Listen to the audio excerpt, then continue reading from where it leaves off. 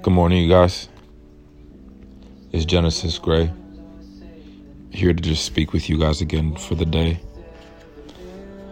I wanted to come at the topic of leading and how we can lead and how you can lead others. The way to lead others is by looking through their eyes.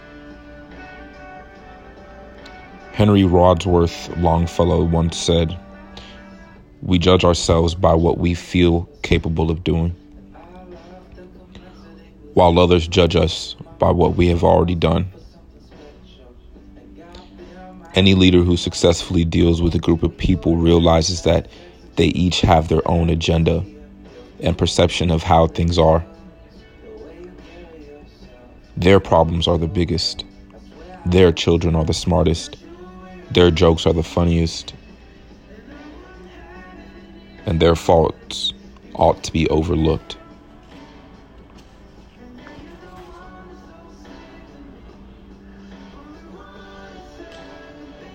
It's tough because we all want to be heard in our own way.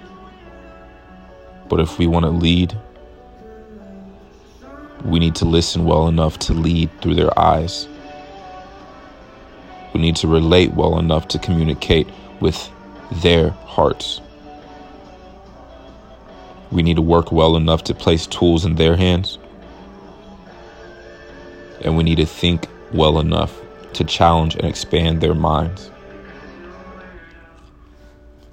When we begin to leave our perspectives behind and we begin to lead by looking through other people's eyes,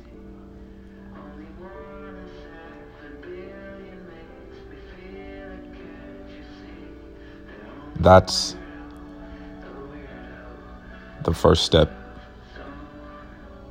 in getting loyal followers. I love y'all.